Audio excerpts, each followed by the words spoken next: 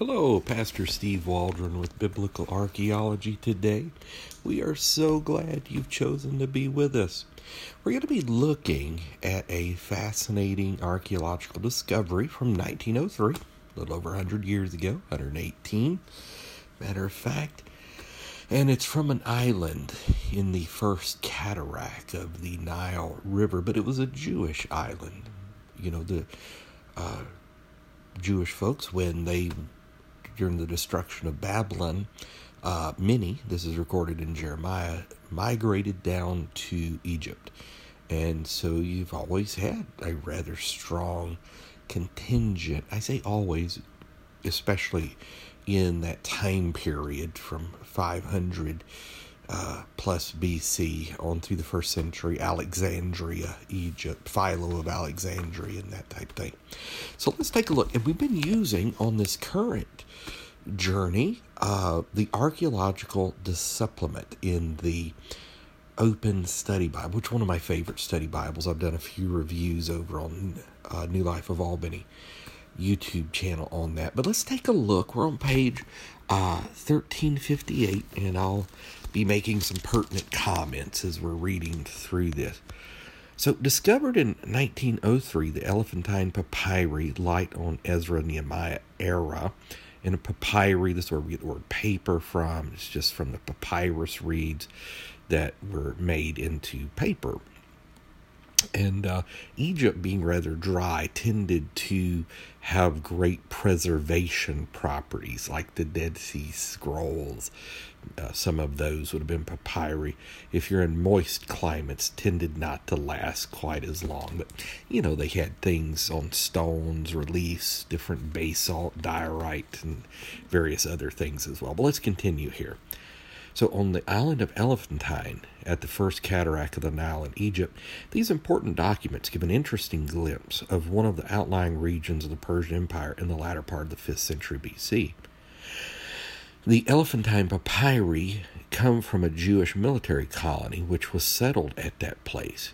Inscribed in Aramaic, the language of diplomacy and trade throughout Western Asia in the Persian period, which is fascinating in and of itself, because the speculation is Ezra at some point converted what we call Biblical Hebrew, but it was Paleo-Hebrew before that, into a Aramaic, Phoenician, Hebrew kind of hybrid. And that's the reason Aramaic, if you know some Hebrew, you notice, though Aramaic's not the identical language, you see a lot of similarities. So Aramaic was the language of diplomacy and trade throughout Western Asia in the Persian period, which was gradually replacing Hebrew as the everyday tongue of the Jewish people, which is a huge discussion on what language did Jesus speak, And it was Hebrew, Greek, and Latin was over the, the signage of the cross. It was mentioned a couple of times where he would speak in Aramaic, but it was mentioned in such a way that maybe he didn't speak that way all the time. Is it Acts 22, where Paul makes a speech in Hebrew and the people seem to understand what he was saying? All right. The contents are varied, ranging from the copy of the Behustan inscription of Darius, which we've done a couple of episodes on, at least one. That's fascinating, to such a document as a Jewish marriage contract. The letters tell us about the sacking of a Jewish temple at Elephantine and the anti-Jewish persecution about 411 BC. Now, why was that? Did it have, who knows? Did it have something to do with Mordecai and his death and retribution I don't know.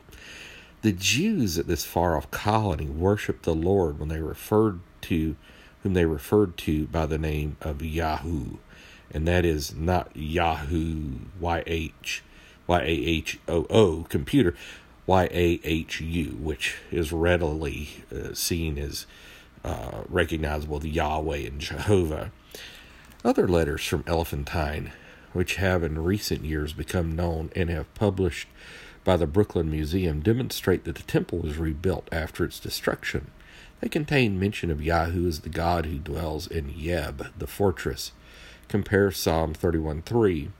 These new papyri demonstrate that Egypt was still under the authority of Persia in the first years of Artaxerxes II, 404 to 359 BC, roughly the time period of Malachi. The Elephantine papyri therefore illuminate the general background of the period of Ezra and Nehemiah in the earlier Persian period. They shed important light on the life of Jewish dispersion in a remote frontier place such as Elephantine in Egypt. They also are invaluable in giving the scholar knowledge of the Aramaic language of that period. Many of the customs and names that appear in the Bible are illustrated by these important literary finds. So, this is one of what I would call an ancillary or a background illustrative contextual proof of biblical archaeology.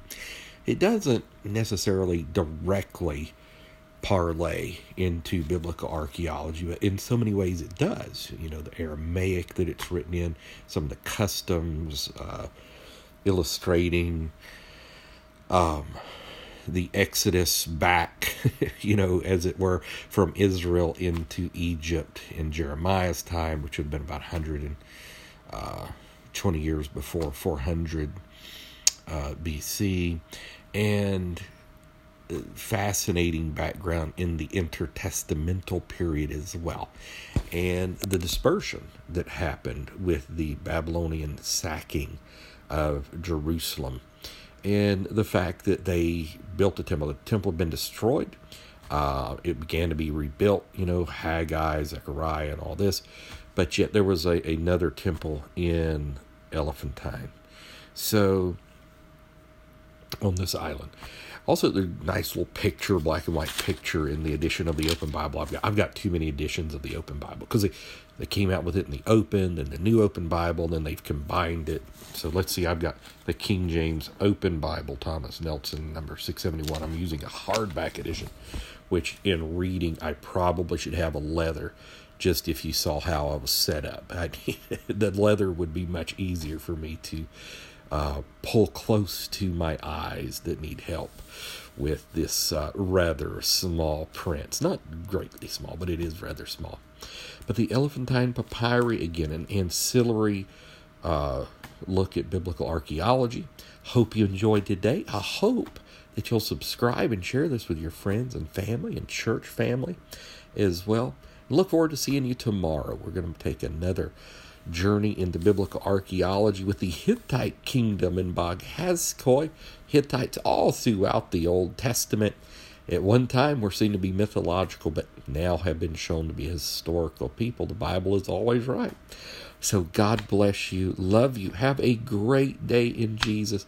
And hey, I always say this, but check us out over on YouTube, New Life of Albany, Georgia, New Life of Albany, Georgia Facebook, and newlifeofalbany.com.